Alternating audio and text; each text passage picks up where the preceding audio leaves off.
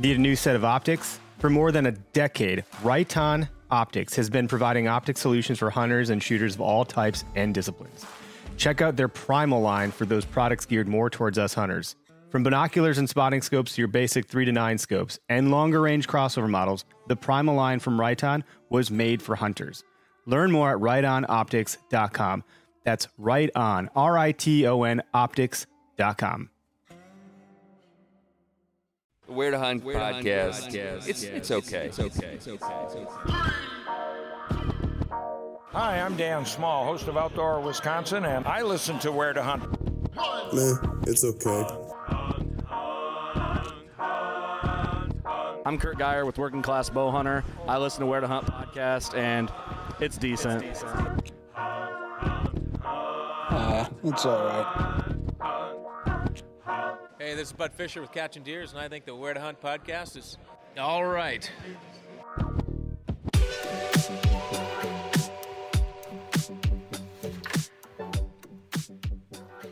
Howdy, everybody.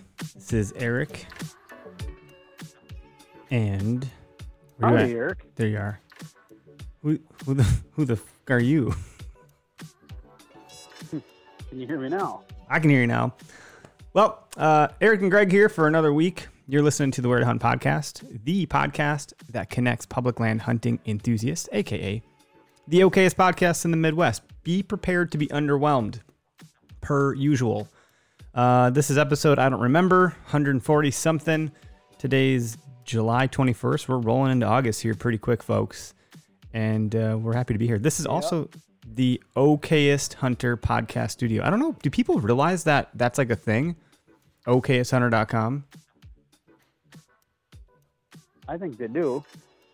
If you want to I truly check, believe that they do. I'm wearing their hat right now. It's the antler hat. So it's, if you want to save some money on their stuff, enter in code Where to Hunt podcast. Sorry, W2H podcast.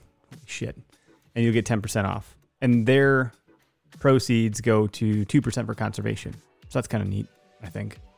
That is cool. You're setting the bar high already, so I should be able to screw up my part of the ads here. I'm not with it today. I'm just seriously not with it today. It's like a problem.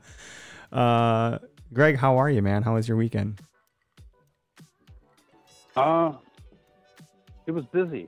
I played lumberjack. I cut down a big dead ash tree that the emerald ash borer tore up in my backyard, killed it, so it had to come down before it landed on the house. So that's what I did. Wow. Pretty freaking hot Sounds outside like to you be had a doing lot that. more fun than me. I went camping with my... That builds character. Yeah. Well, you know what else builds characters? Camping with your 2-year-old and your 1-year-old.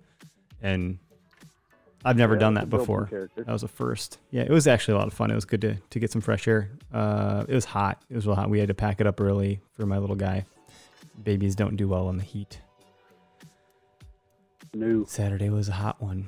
But yeah, that was it. I mean, it was a fun weekend. We're back at it. Today's Tuesday, and we're ready to go. I know you did some prep with your bow. Looks like you got your HHA sight, your Tetra on there, and a new release. Yep, I got not release, but a drop. The new Tetra sight's on there, and the Virtus drop away rest is on. I'm plunking bullseyes at 20 yards, no problem. No complaints. Great stuff. Installs nice and easy. Helps when you take measurements off your old stuff when it works. I will throw that little tidbit out there. Use a tape measure. It'll get you nice and close. That's good. We'll have to chat about that because I got to set my stuff up. But let's roll into some sponsor callouts. We'll do some quick ones here. Whether you're at work, in a tree stand, or simply waking up, it's important to be alert, and there's no better way to get there than with Backwoods Grind Coffee. Ground fresh for every order, delivered straight to your door. Backwoods Grind Coffee. Take a look at your feet. Are you wearing Gumleaf USA boots? If you said no, you gotta reevaluate some things. Each pair is handmade and tested to take over 1 million flexes. These boots will take just about anything you can throw at them. Use promo code W2H2020 for 10% off your final purchase at gumleafusa.com. So, I still don't have the code in that commercial for Backwoods Grind, but it's W2H Podcast. If you want to go to backwoodsgrind.com, plunk that in there and save some money on a sampler pack or a whole bag or whatever you got. It's good stuff. Super good. I got a lot of compliments on it over the weekend for some of the folks that were camping with us, some family members, and they're like, holy shit, that's good. And they were right. I made it in the percolator over a campfire. It was as authentic as it could get. It was delicious. Sounds like it. Heck yeah. You got one to do? I'll let you do yours. Mine are easy. I just got to push a button. I do. All right. So if you're looking for a set of arrows custom built to your spec, look no further than Vector Custom Shop. Head on over to vectorcustomshop.com and check out what they've got to offer. You can order a 2-pack. It's a test pack with built however you want it. You can order 2 different spines, 2 different weights, however you want to do it. Just email them your specs and they'll build what you want. And once you figure out what you need with the test pack, then you can order a half dozen or a dozen, weighted however you want. And when you do that and you go to checkout, enter the code WHERE2HUNT, and that will save you 10% off anything on vectorcustomshop.com. Booyah. You didn't mess that up at all. I think that was beautiful. Yeah. Why, thank you, Eric. Yeah, good job. And we do have a caller on the line with us. Our guest for the day today. Who do we have? Sarah Ann, the Outdoor Medic. Sarah, you've been a listener to the podcast for a little while. I think you've called into the show before, if I'm not mistaken. Yes, I have. Well, welcome to the show officially as a guest. Suffer through. Why did you listen to our? Thank you for having me. Yeah. Oh my gosh, I can't believe you listened to our shenanigans. I got to learn something. I suppose. Wow, I guess we can teach something too. Yeah, exactly. Took the words right out of my mouth, Greg. Holy cow. Well, you guys are about like I am. I'm not anything spectacular, so I guess I fit in. That's good. That's what we like to hear. Yeah, we are definitely nothing spectacular at all. My wife's like, people listen to you. You can't sell yourself short, though. Yeah, that's true. Oh, I'm not selling myself short. I'm being honest. She's selling us short, Greg. Come on. Practice makes perfect. You get better with every episode, no matter how stupid you sound. Well, yep, that's true. Welcome to the show. Let's have you just tell the audience and us a little bit about yourself. Who are you? Where are you from? All that good stuff. Well, I am Sarah Ann, the Outdoor Medic. I am from Iowa, Northeast Iowa, and I actually host my own podcast, The Outdoor Medic. I talk about mental health and how the outdoors helps heal, and I also do have some hunting shenanigans on there as well. You can find me on Facebook, The Outdoor Medic, or on Instagram, The Outdoor Medic. Nice. Cool. So that's a pretty sweet name you scooped up there. Surprised it wasn't taken already. What do you like to hunt? I am too, actually. What are you chasing? What's your like, your thing?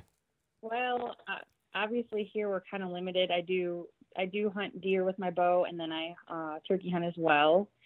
I try that with my bow. I haven't been successful yet, but I've been doing that for about 5-6 years. So eventually I'll have to connect with one. It's hard. I was a pretty late bloomer with that myself. So once it happens, it's pretty sweet. Yeah, I'm super excited. And I have also not recovered a buck with my bow. I have shot one. I shot one actually the night Trump got elected. And I hunt next to a ravine and I never found it. I went out the next morning and looked for him, but I never found him. And it was a 5-yard shot, dead center. I know I hit him good, but I never found him. That son of a bitch. That happened to my dad, and they found it. My cousin found it later, shed hunting, and they stumbled upon it, and it was like right on my dad's nose the whole time. So he recovered it, and oddly enough, like the varmint didn't get to it and chop up all the antlers, so he ended up getting it mounted, but it was never registered. It would have been a big deer. And there's, like I said, there's a ravine behind me that leads down to a river, and I'm assuming that's exactly where he went. And it's like a bluff, so it's very hard to get down to. So Yeah, that's rough. That's rough. So Yep. tell us a little bit about like your professional. Well, I guess hold on. I'm jumping the gun.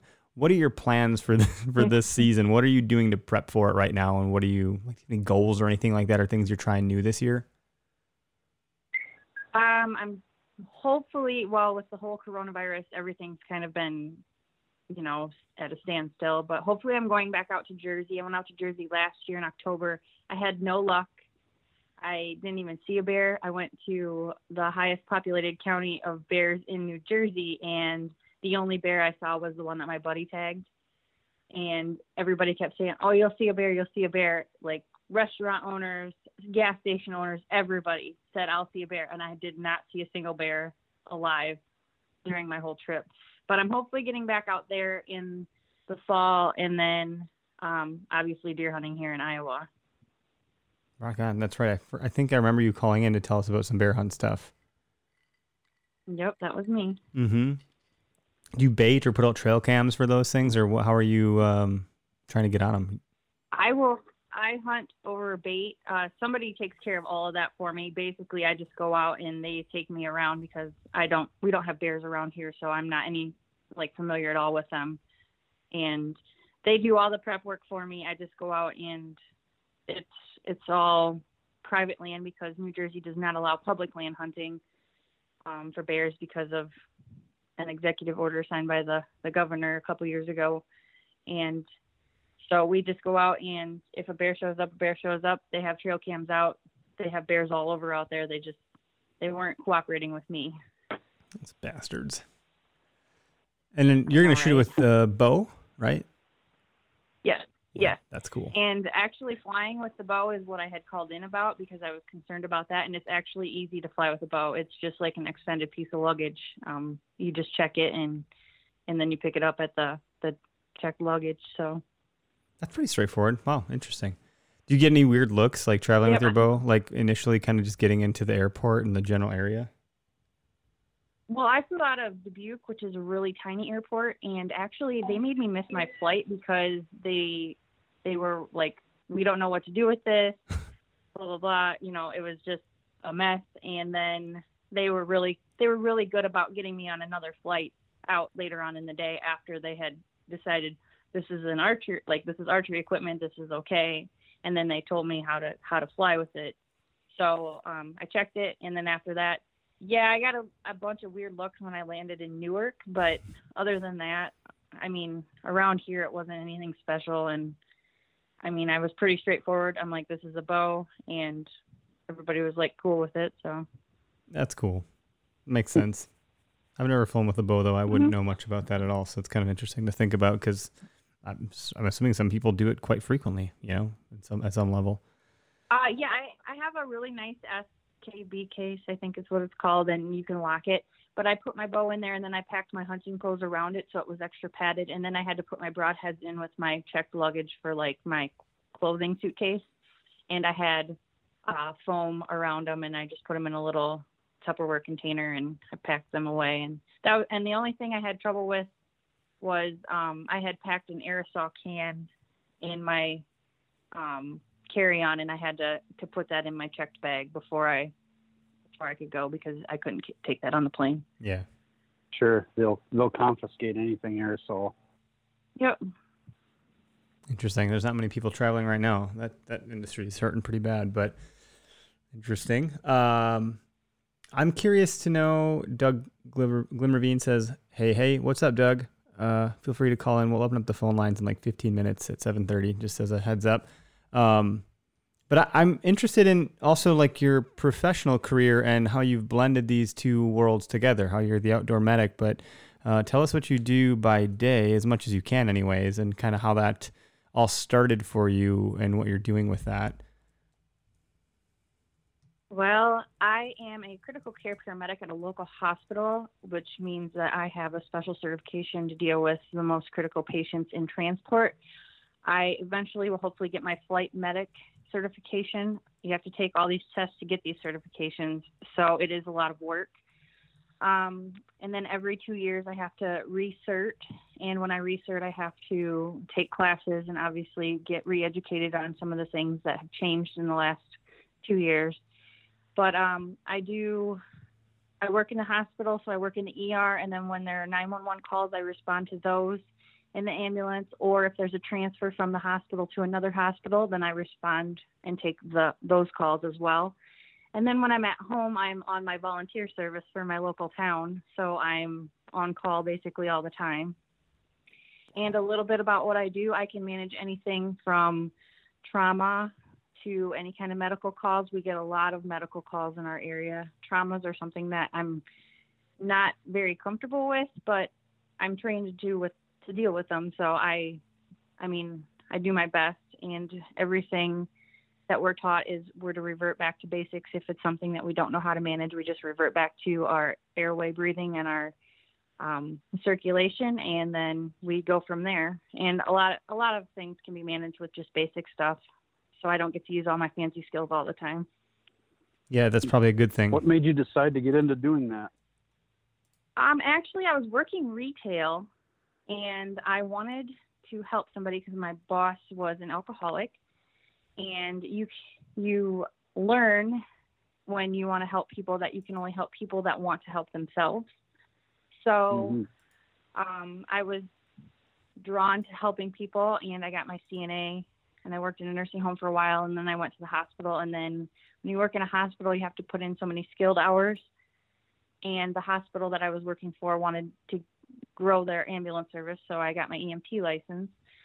And from there, I decided that I really enjoyed being in the back of an ambulance, so I wanted to get my medic because my town has 3 medics, and they are a little bit older, and I'm, kind of young. So I wanted to help out my community as much as I could. So my town actually put me through medic school, and I had signed a contract. So I'm on service with them basically for life because I don't plan on moving, but I'm there to help, and I really enjoyed that. And then an opportunity came for me to get my critical care certification, and I jumped right on that because you need that extra critical care stuff to go get your flight medic. And that's actually my end goal for EMS side. And then eventually I would like to get my physician's assistant. That's awesome. That's awesome. I'm going to deviate, but it's not my fault, as normally it would be. But one of the folks watching had said that in your profile you mention you're a seasoned coon hunter, and you said not many people talk about that. Is there anything special going on there? Actually, tell you the truth, I did start coon hunting. When I started hunting, that was the thing that I was going to hunt. I was never going to hunt deer. I was never going to hunt turkey or bear. I'm an adult onset hunter, and I actually just love the dogs working, and that's kind of where I started hunting. And we actually lost our 2 dogs that we did use for coon hunting, and I haven't been coon hunting for years. 3 kids, and they're all busy, and it's hard to get out.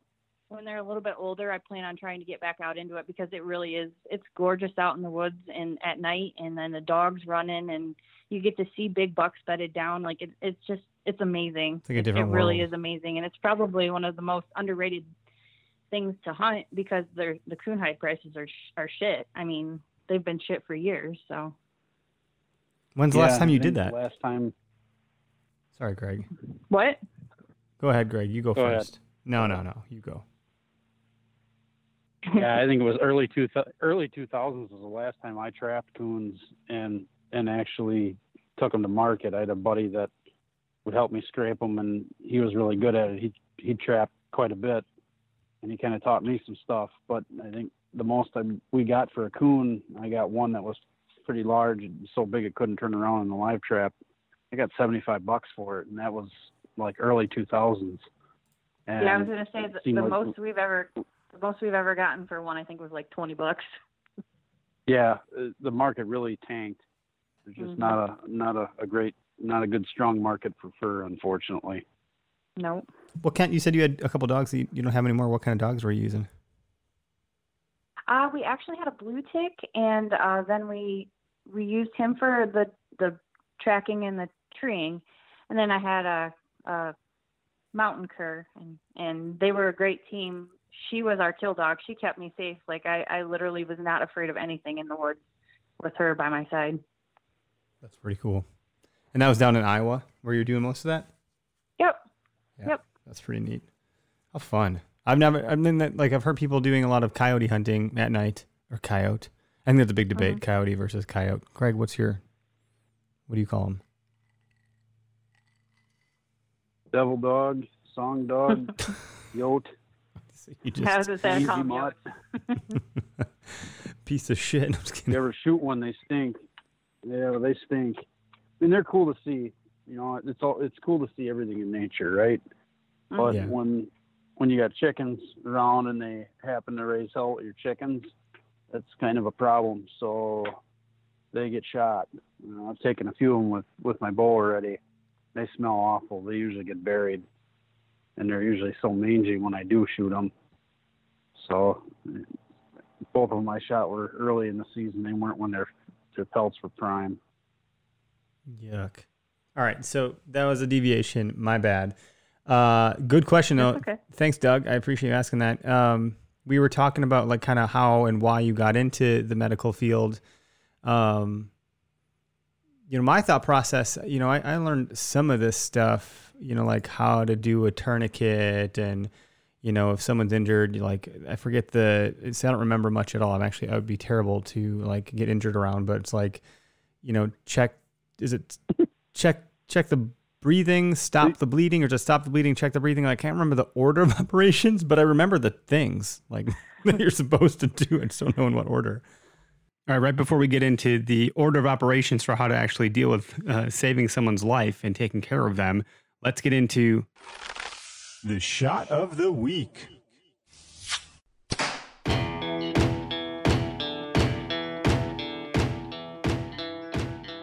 All right, the shot of the week is brought to you by Vector Custom Shop. Head on over to vectorcustomshop.com.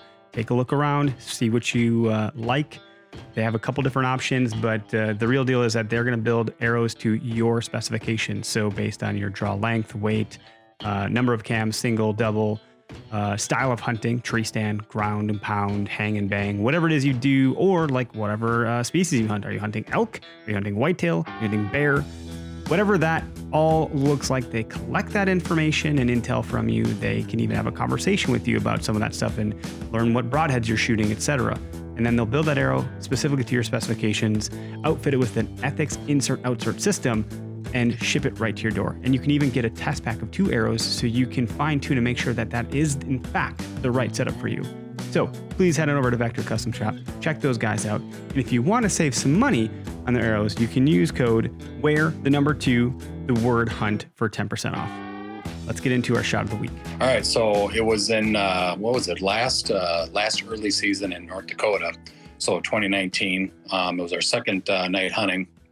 I was after this particular buck I called Velveteen, and he read the script the first night, but I couldn't get a shot off on him. And then the second night he read the script and he came in and he was at like 25 yards and he was quartering to me just a little bit, but I wanted him to come further and he didn't. So he was standing there long enough. So I drew back, or I was already drew back on him, and I just kind of tucked it up close to his shoulder, let the arrow fly. And I mean, just hit him right where you're supposed to. And he ran off, and I got down about an hour and a half later, found really good blood, and just kind of backed out for about 2.5, 3 hours, went back to the lodge, talked to the boys, and they're like, oh, he's dead. Let's go get him. So went back. It was probably 3 hours later, and there were 7 of us, and we just combed everywhere. I mean, we saw where he was laying down. There was blood everywhere, and just ended up like going through, we kind of thought he went into the cornfield. So we went in there and found a little bit of blood, and then just nothing. And we combed the field for 2.5 days. And with the bad weather and the rain and whatnot, they couldn't get the crops out till this year. Well, it turns out that at least 2 of us walked within 50 yards of him. And they found him. They actually ran over his antlers with a corn picker about a month and a half ago, and sent me the pictures of the rack. So he ended up dying 300 yards from the stand. And it was, I mean, obviously the very lowest of lows and then to the highest of highs, you know. So I was able to recover him, and he's about 152 inches, and he was a full velvet. So oh, wow. I'm in the process of getting him recreated. That's pretty cool. Who's doing that work for you? Daryl Madej, I believe his name is. I think I might have got his last name wrong, but he's in Wisconsin here. Cool. Yeah, he's gonna recreate it. They've got a cool little velvet process that they can do. So, and I've got tons of pictures of them, so they can because they snapped off one of his beams and they ran over him, and it actually punctured the tire. And so I was just like, good, you ran over my deer, you get a punctured tire, you know. Holy cow. But yeah, so it was a good end of the story. But I mean, I was just sick forever, you know. It was just like, because I knew I made a lethal shot on him, but it's just like once they stop bleeding and they're running in corn, I mean, good luck, you know. It's almost impossible. So thanks again, Bobby, for sharing your shot of the week with us this week. We totally appreciate it. Bailed me out of talking to myself for hours on end in the middle of the night on Instagram. So look, if you want to share a story for the shot of the week, it's pretty simple. We can either fish for stories and go live on Instagram, or if you are hearing this and you have a story you want to submit, just go to our Instagram page, click on the link in the bio, and the first thing you see says shot of the week. If you click that, it'll take you to our Anchor platform, which is where we host a podcast, and it'll say, click here to submit a voice memo, and it'll access your phone's microphone, and you share your story, and that's it. It's pretty straightforward. If you have any questions on how to do that, or if there's another method you'd like to do or choose, I can help facilitate that by maybe recording a phone call, or you can send in through your recording app on your iPhone, or download one for your Android on the Google Play Store. There's lots of ways to do it, and we want those stories. We love them. I hope that you are all enjoying them, but let's get back into our interview. Okay, so my disclaimer, these are all my personal opinions. Good. So if anybody dies, it's not my fault. Yep.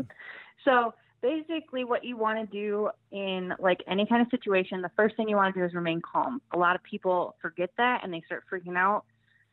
You can't help anybody if you're not okay. Like, you have to be okay mentally. You have to like take some nice deep breaths. That's what I tell a lot of my drivers when they're ready to run with lights and sirens. Take a nice deep breath, you know, just relax, because it is not your emergency. It is their emergency. So the first thing you want to do, ABCs is what we're taught. Obviously you want to control bleeding, but you want to make sure their airway's open and they're breathing adequately. So like if it's an injury to their face, you want to first make sure that they're breathing and that their airway is open, like they're not choking on anything. They're not like having blood drip down their throat or anything. So those are important, but a lot of people are not going to have injuries to their face unless they fall out of a tree stand, which if you're using a harness, then you should be okay. I have hauled tree stand injuries before and they are horrible. Like, they're so preventable, and it's terrible to have to listen to them say, I don't know if I'll be able to hunt again. You know, that's just something that you have to think about too. So I always carry a tourniquet. I know people, they go out and they buy the cheap first aid kits from like Walmart or wherever they get their first aid kit that comes with like 3 Band-Aids. If you're going to have an accident in the woods, chances are those 3 Band-Aids, you might as well throw them out in the wind, because that's about how much they're going to help you.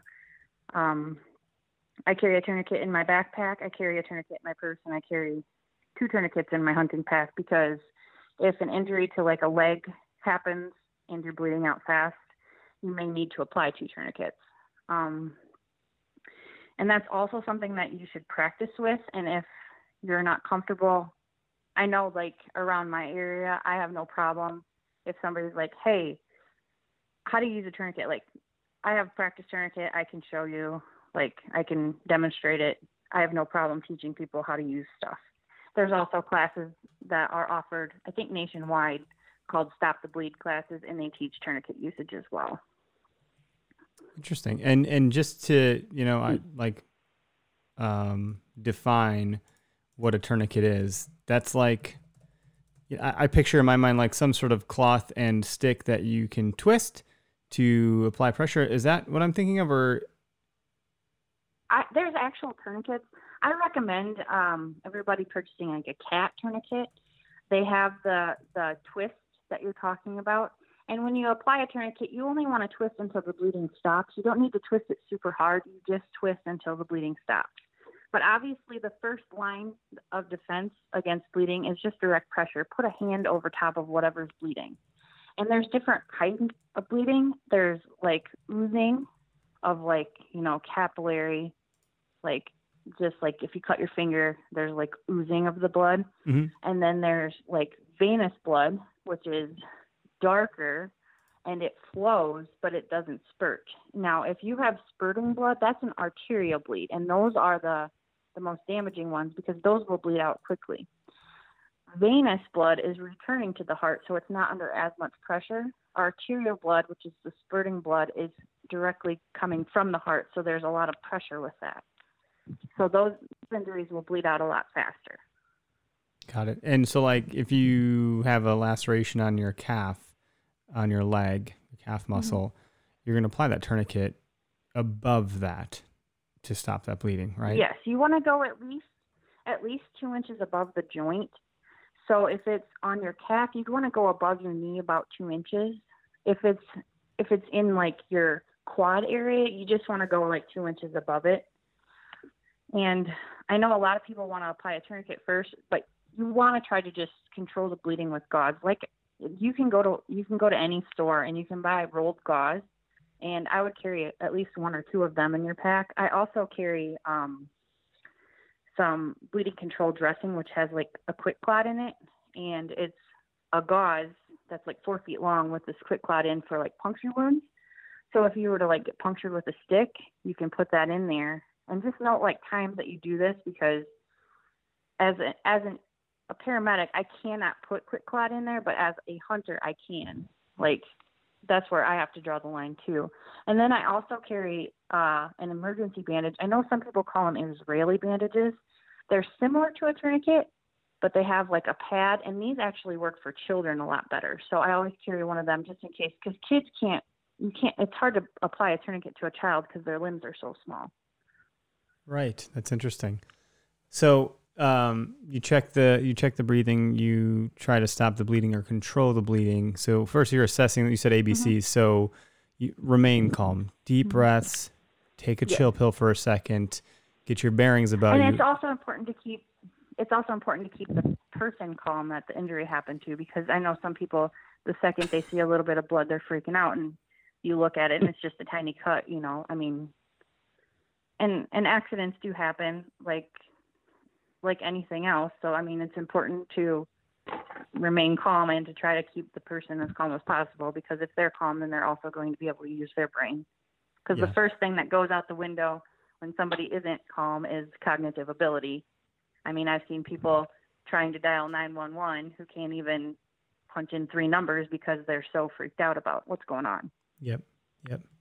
Everyone does respond different. The calm factor, like I think of the saying, slow is smooth and smooth is fast. Like you want to be able to go through these steps smoothly, so you're not skipping them or forgetting something. And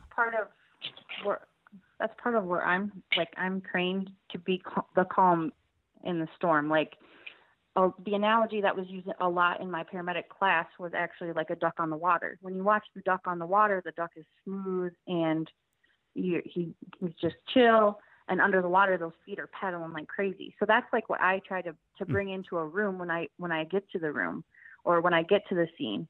I try to be that calm, like that person that's just looking and observing, and then my brain is thinking this is what I need to do, because that just right there can help turn a situation from chaotic to just smooth.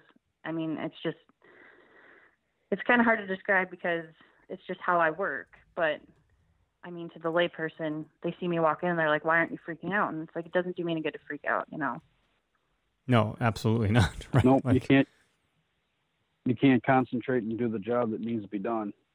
Mm-hmm. And like I said, it's not my emergency. It is their emergency. I am just there to use my skills and my tools to assist them until we get them to the ER. And so ABC, is that airway, breathing, and circulation, or does that mean something different?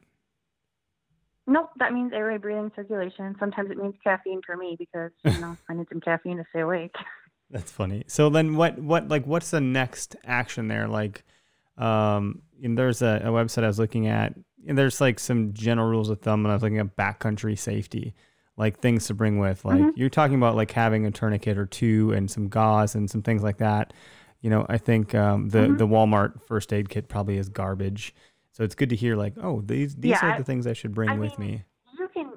I bring some of that stuff like in my purse because I have kids, so the kids want Band-Aids and stuff like that. So I carry a basic first aid kit that I bought from Walmart, but I did purchase, I have cat tourniquets that I've purchased, and the Quick Clot bleeding control dressing, I purchased that, and then I have the Israeli bandage, which I have also purchased. I also carry trauma shears, pulse ox, pupil flashlight, my algorithms for like children, like different types of like things that I would go through for a child. I mean, because I go to ball games and I go to a lot of places with my bag, so I carry extra stuff that I probably don't need to carry hunting, but I just carry it in a pack and I just throw the pack in with my backpack. Yeah. You're definitely more prepared than most. I would say, gosh, you said you felt really safe with your dog in the woods. I'd feel really safe with you in the woods. I'd be like, I'm invincible. She will heal me and I'll be fine. Holy cow.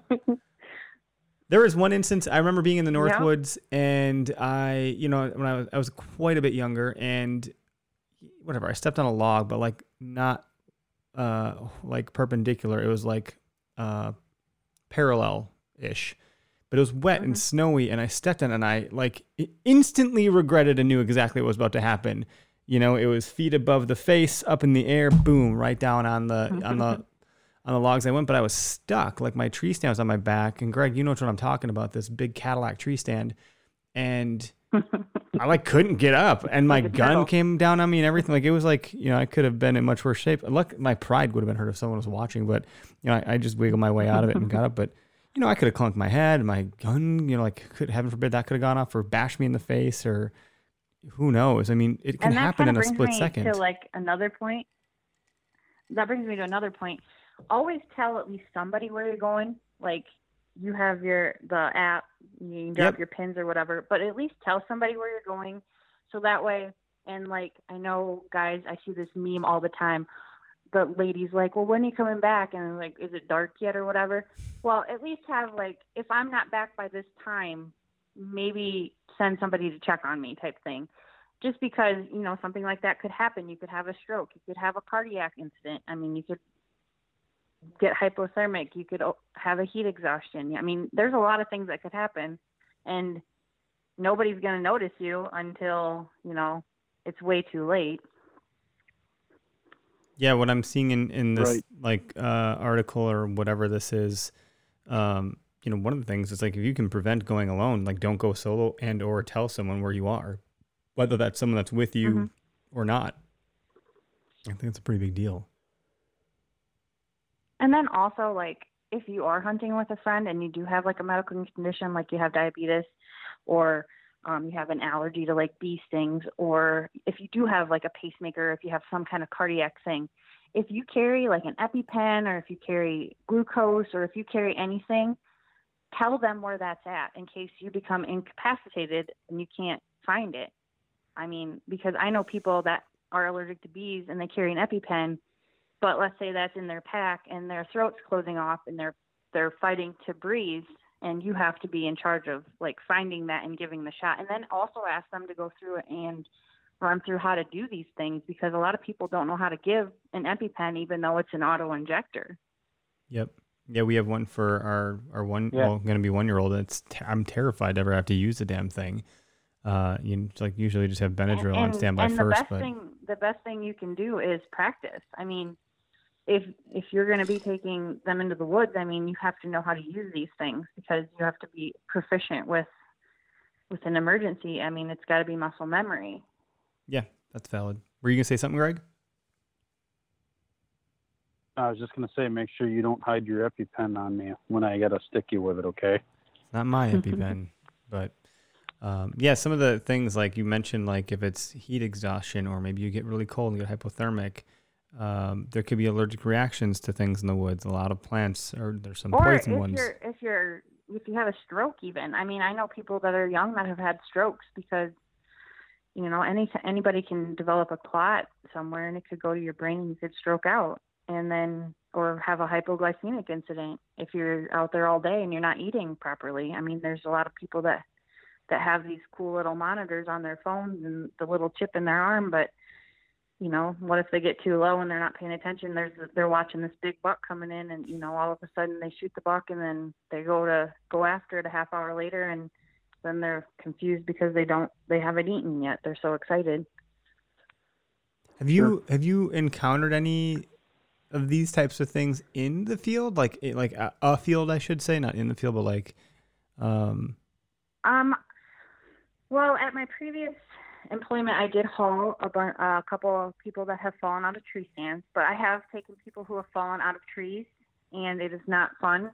Usually they fall in the most god-awful place to get to, and I work in an ambulance. I'm not trained to go get people in the field, and then me having to take all of my stuff that I need to get to the person to try to figure out what's going on. I mean, that provides a problem. Thank God we have wonderful officers, police officers, and fire that we work side by side with on a lot of these incidents, and actually DNR officers if we have to go out on a river or anything. These people are wonderful. They are so good about getting us where we have to go because they know what our job is. Our job is to help these people, and their job is to get us to these people. So yeah, I have to imagine they're pretty motivated to get you there. I mean, if they don't have the slightest clue how to do what you do, just as you wouldn't theirs, you wouldn't. Like I wouldn't know any of the police scanner codes that they're throwing around over air, or even what channel to tune into. They wouldn't have a clue, in some cases. I guess maybe officers and firefighters might be a little bit different than like someone in the DNR. I'm assuming they have some basic training around that stuff, considering their role. But actually, tell you the truth, I have done a lot of training. I did a 3-day weekend training, an active shooter training with some officers, some DNR officers, and some fire departments. And those guys are just as qualified as any officer I know. And a lot of the officers that I know have at least EMT level training. So they do kind of understand a little bit of basic first aid. So, I mean, a DNR officer, I would put up with any kind of other officer as well. Yeah. It's at a certain level. They can't go much deeper than that if it's too bad, right? And if they haven't experienced that stuff before, like you do on a regular basis, that experience, that's something that you can't train for, is right, being through it and having done some of that stuff. Mm-hmm. It's wild. I mean, and then I also recommend everybody learn how to do CPR. I mean, just basic. There's family CPR class, friends and family CPR classes that are offered, or else get certified. Basically know how to do compressions. That's the biggest thing, because compressions, keeping the brain perfused, is probably the most important thing. Like I carry something that I could do mouth to mouth with, but they actually recommend just doing compression only CPR in the field now, because it's better for the perfusion versus whatever oxygen you're blowing into somebody's mouth.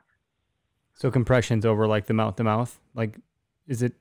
Yeah, they just recommend just doing compressions, and it's good to know how to do compressions and how hard to push and where to push. A lot of people do compressions incorrectly. Like a lot of lay people do compressions incorrectly, and they think they're actually helping when they're not really doing anything. So I do recommend going somewhere and learning how to do actual CPR and first aid. I just had to do it for work, so I'm one of the few people at work that got certified with CPR, where they had Red Cross come in and go through that with us, and they actually had the whole dummy laid out, and like you had to press on it. If you didn't press it hard enough, the dummy wouldn't light up. So you kind of learned how to do compressions. And they also recommended like this air mask, so you're not going directly to someone's mouth. It actually was a mask that covers the nose and mouth, and you're able to breathe air into them with it. Mm-hmm. How many compressions is it? And these are all. It's like a range. Like, you is it want like to do 100 to 120 a minute, and a lot of people, that it seems really intense to a lot of people, because a lot of people don't understand, the whole concept. But when you push, you want to push hard and fast. It doesn't it doesn't sound like it's that complicated, but it can be very intimidating to actually start CPR on somebody if you've never started CPR on an actual person before. In my field of work, obviously, I've had to start compressions on somebody, and it's rough. Like, it's very hard to do good compressions for a very long time. Most people, like, we have to switch out every 2 minutes. That's what you're trained to do. You're trained to do 5 rounds of 20 to 30, and I usually can only go like a minute to a minute and a half of good compressions before I'm tired, because it's hard. Someone just commented, no mouth to mouth with COVID flying around. It's a good point, actually, right? I mean, really, if you think about it. Well, I mean, it's life over limb, so I guess it is what it is. It's true. But I was like, oh man, I didn't even consider that. I keep forgetting about it from time to time. Like, oh, that's right, it's a thing.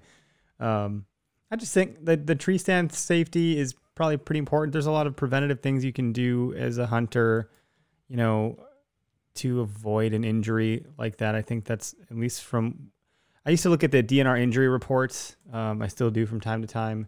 And one of the most common injuries was falling out of a tree, and they can be fatal, but oftentimes it's just enough to, decapacitate you. Is that the right word? Incapacitate? Yes. What the hell? And my words are not good tonight. So if somebody were to fall out of the tree stand with you, the most important thing you want to do is you want to keep them warm, and you want to make sure that they're alert. If they're not alert, then you need to go get help. If you're in a place where there's not cell service, then you need to leave them to go get the help and remember how to get back to the tree stand. But yeah, just keeping them warm, keeping them calm. Those are like big things that you can do. And like, if they're able to like walk out, if they have like a broken arm or if a broken leg, you can splint them with like articles of clothing and sticks. If you can find something that's sturdy enough, like, you can make things work if you have to, but if they're on the ground and they can't feel like legs or arms, then you just need to leave them there, because they probably do have a back or spinal injury, and moving them can make that worse. Okay. Yep. This could be an interesting exercise. Unless go ahead. Unless they're in like a place where, like, if they're in a creek and they're like having water go over their face or something, then moving them obviously would be more important, life over limb type thing. You'd want to move them just a little ways to get them to a safe spot. Yeah, that makes sense. There's so I couldn't help myself. I just Googled the DNR's hunting incident report, and it'd be interesting to I might just pick one of these and see like what would you do with this situation. Some of these are not great. Like, 24-year-old male, middle and index finger of right hand severely lacerated by shotgun pellets.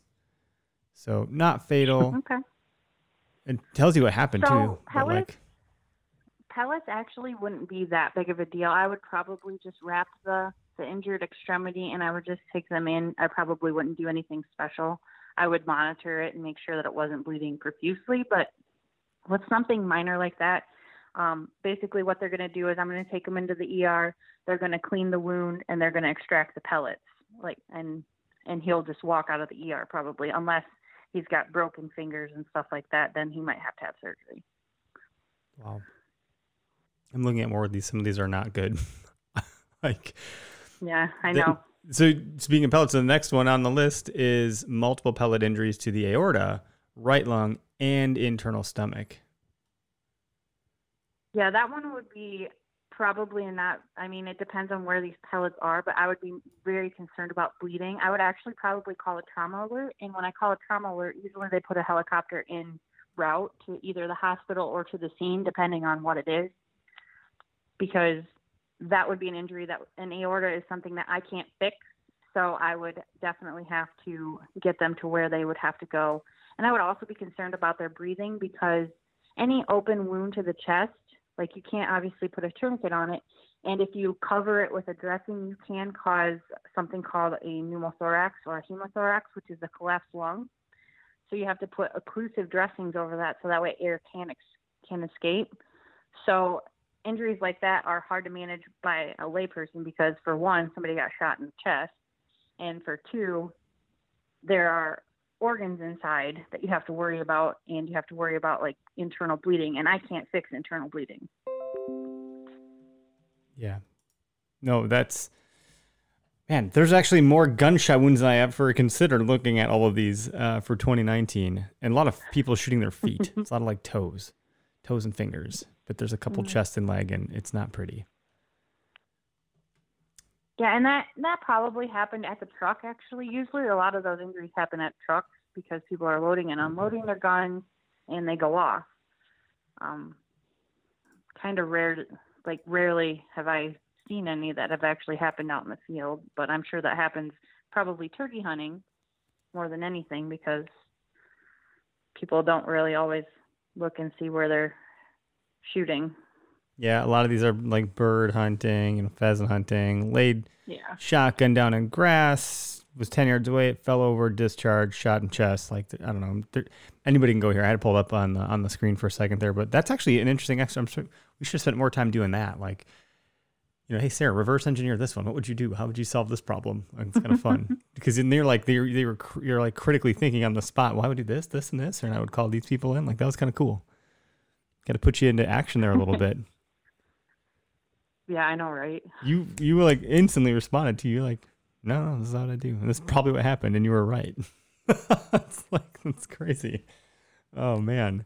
Well, I don't know, Greg. You have to remember that this is my job. Yeah. And I'm actually certified in other things. Like I have my paramedic certification, but I have to get other certifications. I have to have ACLS, which is my advanced cardiac life support. So that's what I would do when people are like coding, which is a CPR situation, or a really fast heart rate or a really slow heart rate. And then I have PALS, which is my pediatric advanced life support, which would be the children's version of the ACLS. I have my neonatal resuscitation license as well, my NRP, which is for little babies. And then I have AMLS, which is medical life-saving things, which would be like your hypoglycemias, your diabetes, your allergic reactions, just like your medical emergencies. And then I also have PHTLS, which is pre-hospital trauma, which I have my book out actually looking at the wilderness trauma care for tonight's episode, just because I'm like, I don't know, maybe he'll ask me a question and I won't know it, and I have my book right handy. Good for you. I wasn't going to try to stump you or anything like that. I don't know, but like I am a klutz. My dad's a klutz. It's like it runs in the family. I'm surprised I haven't been more severely injured. One of the weirdest injuries I got hunting was for my back when you had back tags. The pin on those things was huge, and I like for whatever reason I just couldn't get. Did you pin yourself in the back? No, dude, I pinned myself in between your index finger and your thumb, that like meaty area. Punctured right into there. It was the weirdest, terrible feeling. I was like, "Whoa, what is this? Why did that happen to me?" And it like poked out and got me. I was like, "Shit," you know. And then I couldn't like grip. So then the next morning, I'm trying to climb the tree. So I'm like, "Oh my god, I can't grip." It was stupid. Like I'm an idiot. You know, that's how I injure myself. By the way, I went camping this weekend. Right, we stopped home for the storm to bypass. We were pretty close, and I got like a 2-inch splinter in my heel from my own kitchen floor. That's how I got injured, not from the camping. It was terrible. I need new floors. If anybody out there knows somebody, please. You come home and you get a splinter in your foot, but somehow you manage to not axe your finger off using the axe to chop firewood. Yep. No, I can swing an axe, that's for sure, but I cannot apparently walk around my own effing kitchen. It's like the third time this has happened too. Oh boy! And then if I recall, when I took you salmon fishing, you did try catching yourself with the net too. So I don't remember that. I must have blacked that out. I'm not sure what you're talking about. Oh, we get a lot of fish hooks too. Oh God! Yeah. Like right now is fishing season, so we get a lot of fish hooks. And with COVID going on, let me tell you, there's a record amount of fishermen out there. People are looking for other things to do. They're picking up fishing. You can't go anywhere and buy hardly any fishing gear. It's pretty crazy. Mm-hmm. Most of the bigger box stores around here, Walmart's, Fleet Farms, Farm and Fleets, fishing gear is just wiped. So yeah, and I'm hospital based next to the Mississippi River, so we get all the boating accidents and stuff like river things that come in too. So I mean, God, people are just walking I get a wide accidents variety. everywhere. It's like something is happening right now. Right now, someone is about to injure themselves on a four-wheeler in the woods somewhere on the water. It's gonna happen. It's crazy. Yep. Are you scared of everything then? Like, are you like, you know, overtly alarmist about safety because you've seen so many terrible things and you're like, ooh, this is gonna end bad. I know what's gonna happen here. Yes and no. I guess like when I see things happening, I'm always like, oh, this is gonna suck. But then I see like the hold my beer stuff and I laugh because I'm like, well, this is obviously going to end badly. And I mean, I don't try to be that mom. Like my kids they go out and they do things and they ride their bikes and I'm like, whatever. Like if you get hurt, you're a kid. But I'll probably get it for like child abuse or something because I said that. But I'm not no, it's fine. You can't do anything because I'm scared of you getting hurt. No, I mean, you have to go out and play and get dirty and scrape up your ankles or your knees and ankles and shit. And it's just like, I mean, you're a kid. That's how you learn. Yep. But Kids I'm are going to do what they want to do. Yeah. And I'm also like, when I go to their ball games and stuff, if somebody has an injury, I'm usually the first one that they call, you know, like, hey, will you come look at this? What do you think? Do you think it's serious? Do you think it's not serious? You know, usually it's okay, you know, I just ice it Rub and some stuff dirt like on that. it. But yeah. Yeah, Rub some dirt on it and go back out there. Oh man. Well, Sarah, we planted the seed like we do with every guest at the beginning, and hopefully you thought about it a little bit. But why don't you share with us your most memorable hunt to date? Oh, my most memorable hunt to date. I'm probably going to have to say it was my first buck that I actually shot and recovered. It would have been with my dad. We were out early muzzleloader season, and we'd been trying to get a buck the previous year, and he was just gung-ho on getting me any deer because I don't run trail cams. He doesn't run trail cams. We just hunt. And so we get out there and we're waiting, and it's opening night of early muzzleloader. So it's middle of October, and it's hot, and we're sitting second row of the cornfield watching over some hay, and the deer start coming out. There's, 3-4 does and a nice big tall 10 white rack buck. And he's waiting on me. It's probably 100 yards out. He's waiting on me to move the gun to shoot it. Well, the gun is on a tripod, and the tripod is in a corn root. So I can't move this gun at all. And I'm trying to get it out. I'm trying not to move because he's looking in our general direction. Nobody's alarmed. And like the does are coming our way. They're like, 50 yards out.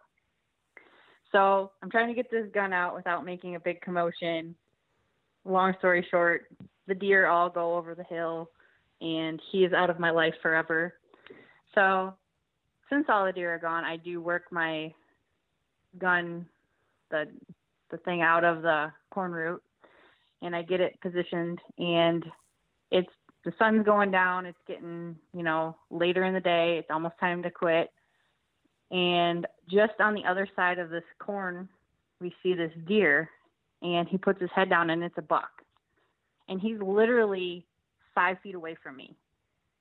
And he walks out, and he gets to where like we're sitting, and he kind of looks, and then he kind of angles out at like a 45-degree angle, and he's about 10 yards away, and I shoot him. The smoke clears. Dad's like, he might have been too close. And I'm like, I don't know. I don't know if I hit him or not. Well, we go and we start walking out, and we find him piled up 100 yards away. He's dead. And he was my nice, I'd say probably 130s, but he's a nice 8-point, and he's on my wall right now. So I was pretty happy with that. He was my first buck.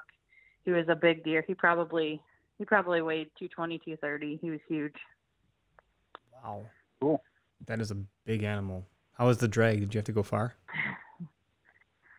We actually used the 4-wheeler, and then getting him in the back of the truck was another thing. I mean, I'm pretty sure like now working in EMS, like I wasn't in EMS at that time, but now working in EMS, that's just a normal, person is, rolling them around and getting them up and stuff like that. But like getting this deer into the back of a truck was pure hell. That's crazy.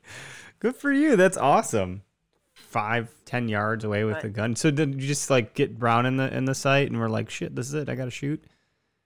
Yep. Yeah. Hard to know. Hard to know when they're that close. He was so close, and I could barely move, and he was just like right there. Yep. Yeah. At that point you can just, okay, point and shoot. We're going to get him. But yeah. Yeah. That's cool. And the gun was, it was muzzleloader. It was sighted out to like 150 yards. So, it was a good shot. It was double lunged him. He was dead on his feet. So. Rock on. See, I told you an hour go by quick. We're like pretty much there. So we'll get some shameless plugs and like refresh everybody's memory on how they find you, how they get in touch. Maybe some of the goals you have for your podcast and what you're looking to do. And where to guide people to. Actually, with my podcast, I definitely want to get more awareness to mental health and get rid of the stigma. I know a lot of people focus on like the military and cops for like mental health stuff, but firefighters and dispatchers and EMS people, they also struggle with like PTSD. We may not be in as dangerous situations, but we have to see a lot of things that we can't forget. So, I'm trying to end the stigma that it's okay to not be okay, to have people just talk about it and to try to save more lives. 12 people in EMS actually commit suicide every day. And I know that's not as many as like military people, but that's still 12 people that are helping other people that are gone. So my main goal for my podcast is to draw awareness and to get all sorts of different people, like anybody, not just EMS, but anybody on there that has, PTSD, anxiety, depression, all things that can make, living a normal life difficult. Just getting that out there that people, there's an outlet, and that's the outdoors. And it doesn't have to be hunting or fishing.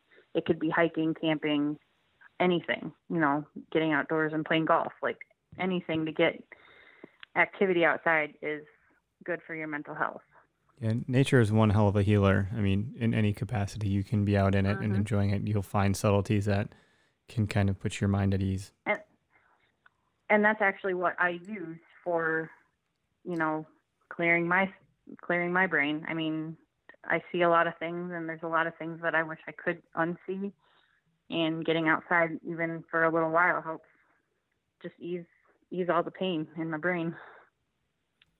It's a special thing. I find that if I don't spend time outdoors for an extended period of time, I start to just get pretty tightly wound and turn into a bit of an asshole. And it's like almost like when you realize you're crabby because you're hungry, and you're like, oh man, I haven't eaten anything today. I should probably, like the Snickers commercials. It's like that, but obviously worse. And I'm like, I need to spend a day outside. I have to. I don't smoke, I don't smoke cigarettes. I don't smoke weed. I don't get drunk. I have a drink on this podcast on Tuesdays, but there's not a lot of release, and nature is that. And whether that's for mental health or mental clarity or sanity or whatever, it's a powerful healer. But I think, we owe a thank you to our EMS folks for doing what they do. And thank you for what you do. Obviously you're well-trained and experienced. You know what you're talking about, but I imagine you've seen some things that you can't unsee. And I appreciate you raising awareness around that stuff. You just telling me that raised awareness. I didn't realize that at all. I didn't even consider it, And a lot of what EMS providers don't they don't want to have people like ask them what's the worst thing you've seen, because when somebody asks me that, the first thing that comes to my mind is every bad thing that I've ever seen. It starts playing like a movie in my brain, and I don't want to talk about it. Like I've seen some crap, I've seen a lot of crap, but I want to talk about like, hey, we got this person back and their family was just so excited. Or, this kid, like you see these officers, the kid's choking, and then all of a sudden the kid's crying and everybody's like happy. Like I like to see that stuff, and I like to talk about that stuff. I don't like to talk about the stuff that has went bad sideways, outcomes, right? Because that just puts me in a position where I have to try to remain stoic while I'm standing someplace, and it's so hard because I have to think of all the things that have happened. It's interesting that people are conditioned to ask that question. I don't know why that is, and they obviously don't know. It's kind of weird. And it happens all the time. Mm-hmm. It happens all the time. If the people ask me what I do, I tell them I'm a paramedic. Oh, I bet you've seen some crap. And then it's like, yeah, like that's part of it, That's wild. And then like the whole coronavirus, like I didn't get my license and expect to be involved in a pandemic. And at first I was terrified that I was going to bring this home to my family. Like my life, I'm not worried about like me dying because I've made peace, because in the back of the ambulance, I have a better chance of dying in an accident than dying of the coronavirus, honestly. So like I've made my peace, and it's sad to say, but I've already wrote my funeral in case something like that happens, just so that way my family doesn't have to worry about it, because most people that are involved in an accident do pass away in the back, because I'm not restrained. I mean, I know I should be, but if I'm doing work on my patient, I'm not restrained usually, which is on me, but I'm also trying to help this person. And, it is what it is. Like, I've made my peace, but like when this first started and everybody was freaking out about it, I was concerned, and I was actually going to move out of my house and stay in a room away from my family, so I didn't bring it home. And then the more we learned about it, the more I'm like, well, I'm just going to take a bunch of extra precautions that I don't usually take, and I'm just going to stay, like, do my things at work, shower at work, and then come home and wash my clothes right away. And nobody comes into contact with anything, so I don't have to worry about it. They're probably more likely to get it from going out and about, doing their thing than they are from me. So. Yeah. Yeah, I continue to try to educate myself more and more about it as it evolves. Hard to find the truth and all that, but that's a whole nother podcast topic, I'm sure, and not one that I think I could navigate well. But I thank you for everything you do, Sarah. Thanks for being on the show. Thanks for being a listener and a caller and a supporter. And, we're thrilled to have you. Thanks so much for being here today. Well, I really appreciate you having me on. I mean, it was definitely okay. Yeah, see, we told you it's all mediocre here. Well, folks, thanks for tuning in. We're going to end the live broadcast, and stay tuned. We'll get this thing produced this evening. Hey guys, Taryn Hunt here with ehunter.com. Back again this week with your articles from last week. We have a lot of articles on grizzly bears that were written last week, as grizzlies are waking up, and now it's summertime. They're out and about feeding. They're interacting with humans, and we're seeing a lot of news stories about them. So we'll start with a grizzly article up in Washington State. This was actually came down from federal sources, but they have canceled the grizzly bear reintroduction into Washington State. Again, that was a federal decision, not a state-specific decision, but due to circumstances, they will not do that grizzly bear reintroduction. Depending on what side of the fence you are there with grizzly bears, that's either a good thing or a bad thing. We'll go next to Utah, and this was kind of an interesting article. Many states have leftover tags that you can purchase after the draws are all finished up. Utah is one of those states. Colorado is another one. But Utah does have some big game permits that are left over. If you're interested in looking at what they have left over, they're only doing it online, but you can go online to their website and look at those tags that they have left over. It went up, I believe, on the 16th of July, so it's been a few days now since it's gone up there. So a lot of the good ones may be gone, but check it out if you're interested in hunting Utah this year. We'll jump up to Montana. We had a couple articles up there, both involving grizzly bears. The first one was a grizzly bear had attacked a wildlife biologist. Now, the biologist wasn't actually on duty working at the time. He was on a bike ride, but he was out and about in the mountains. The grizzly saw him, stood up on his back legs, and then charged him. The biologist actually had bear spray with him. He sprayed the bear. The bear acted like it was nothing at all and kept coming. The biologist was hospitalized with some injuries. We don't have any pictures up on the site that last time I checked, but kind of interesting article. Be careful out there with those grizzly bears. If you see one, definitely try to avoid them if you can. The next one that we had in Montana was about a grizzly bear that was relocated. He had wandered into a campsite and actually got into a cabin, and so they had the wildlife officials had to come in and actually relocate that bear. What a thing to wake up to, though, in a cabin is a grizzly bear, huh? Last one that we have comes actually no, we have two more. I apologize. Well, this one is in Nebraska. It actually covers a few different states. I think most people are familiar with the Hidden Hills Outfitters. They've been kind of in the news lately because of some accusations with a poaching case, and this article is based on that poaching case. You can go on that article and read the details about the poaching case and what's going on with them. Kind of sad when an outfitter gets in that kind of a situation. Last one we have, and this was one that I was really excited to hear about. We did a podcast a little while ago about Missouri's first elk season and the details around that. If you haven't listened to that podcast, go check it out, because I sat down with one of the wildlife managers out there, and he talked about the details of the hunt, where it would be, how many tags be given out, and then resident, non-resident, that kind of stuff. Obviously, not obviously, but just so you're aware, since it's the first season, it's all going to be resident tags. But those residents have drawn their tags now. The first 5 people in Missouri that get to hunt elk now have those tags in their pockets. And so we put up the article about those 5 hunters. If you want to read the details about them and what they have coming up, go ahead and check out that article. Super excited for them. Excited to see how their hunt goes and what they're able to harvest there in Missouri. So those are our articles for this last week. Again, guys, if you have any questions, reach out to us. Let us know. We'd be happy to answer any questions that you have. If you see anything out there that's newsworthy and wanted to see it up on our website, let us know. We're happy to put it up there. Thanks, guys.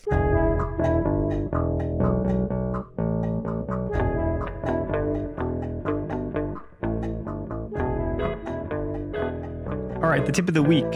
This week, I'm going to handle the tip of the week. Typically, Anthony Heller with Deer Vein does it. He's out this week, staying busy doing his thing. And Anthony, just so you know, I ran 6.5 miles on 7:20, which would have been Monday. Just throwing that out there. A little friendly competition. Anyway, tip of the week this week is, speaking of running 6.5 miles in heat, it is important to stay hydrated. It is important to stay healthy. And based on today's episode, I think, one of the biggest things is just notifying someone of your whereabouts, whether that's someone in your direct hunting party or someone back home, letting someone know where you are. And if you can hunt with a buddy, hunt with a buddy. I think there's actually a competing app out there to mine. I don't think it's a major competitor, but they have like a beacon thing, which they have a patent pending around, where you can share your pin specifically with someone. And it's like kind of this SOS kind of thing. So a little bit different than the Where to Hunt app, but also like, shameless plug, the Where to Hunt app's a pretty great way to keep tabs on folks. If they're in your hunting party and you don't hear from them, you can at least have a sense of where they are. We have a private group feature that we can, that you can use to track your specific hunting party, and you can be incognito from the rest of the public users. So definitely something that's worth checking out and looking into this season, but for other things too. I remember my wife went for a run a couple years back on a trail run and got herself lost and turned around. I was at work. The sun was going down. Her battery was dying. She opened up the Where to Hunt app. I could see where she was immediately, and I got to navigate her out. And so it's cool because, iPhone has that feature, Find My Friend. I think they've kind of buried it into the device now. Like, it's not like a standout app, but that only works with other people with iPhones. Like this, our app works with, if you're an Android, to Android, iPhone, or Android to iPhone.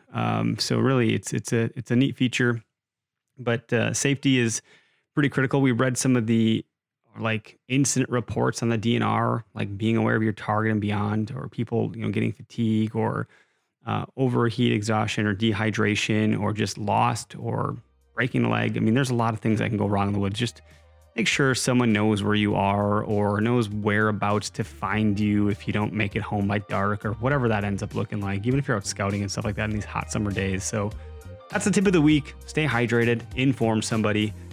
There's probably a better tip that could go into that, or some more things too. If you got any opinions or thoughts or suggestions, send them our way. We'll share it out with the group. So thanks everybody for tuning in. If you haven't given us a rating or review on iTunes yet, maybe we're not doing a good enough job. And if you want to tell us how we can do better, that'd be a great way to do it.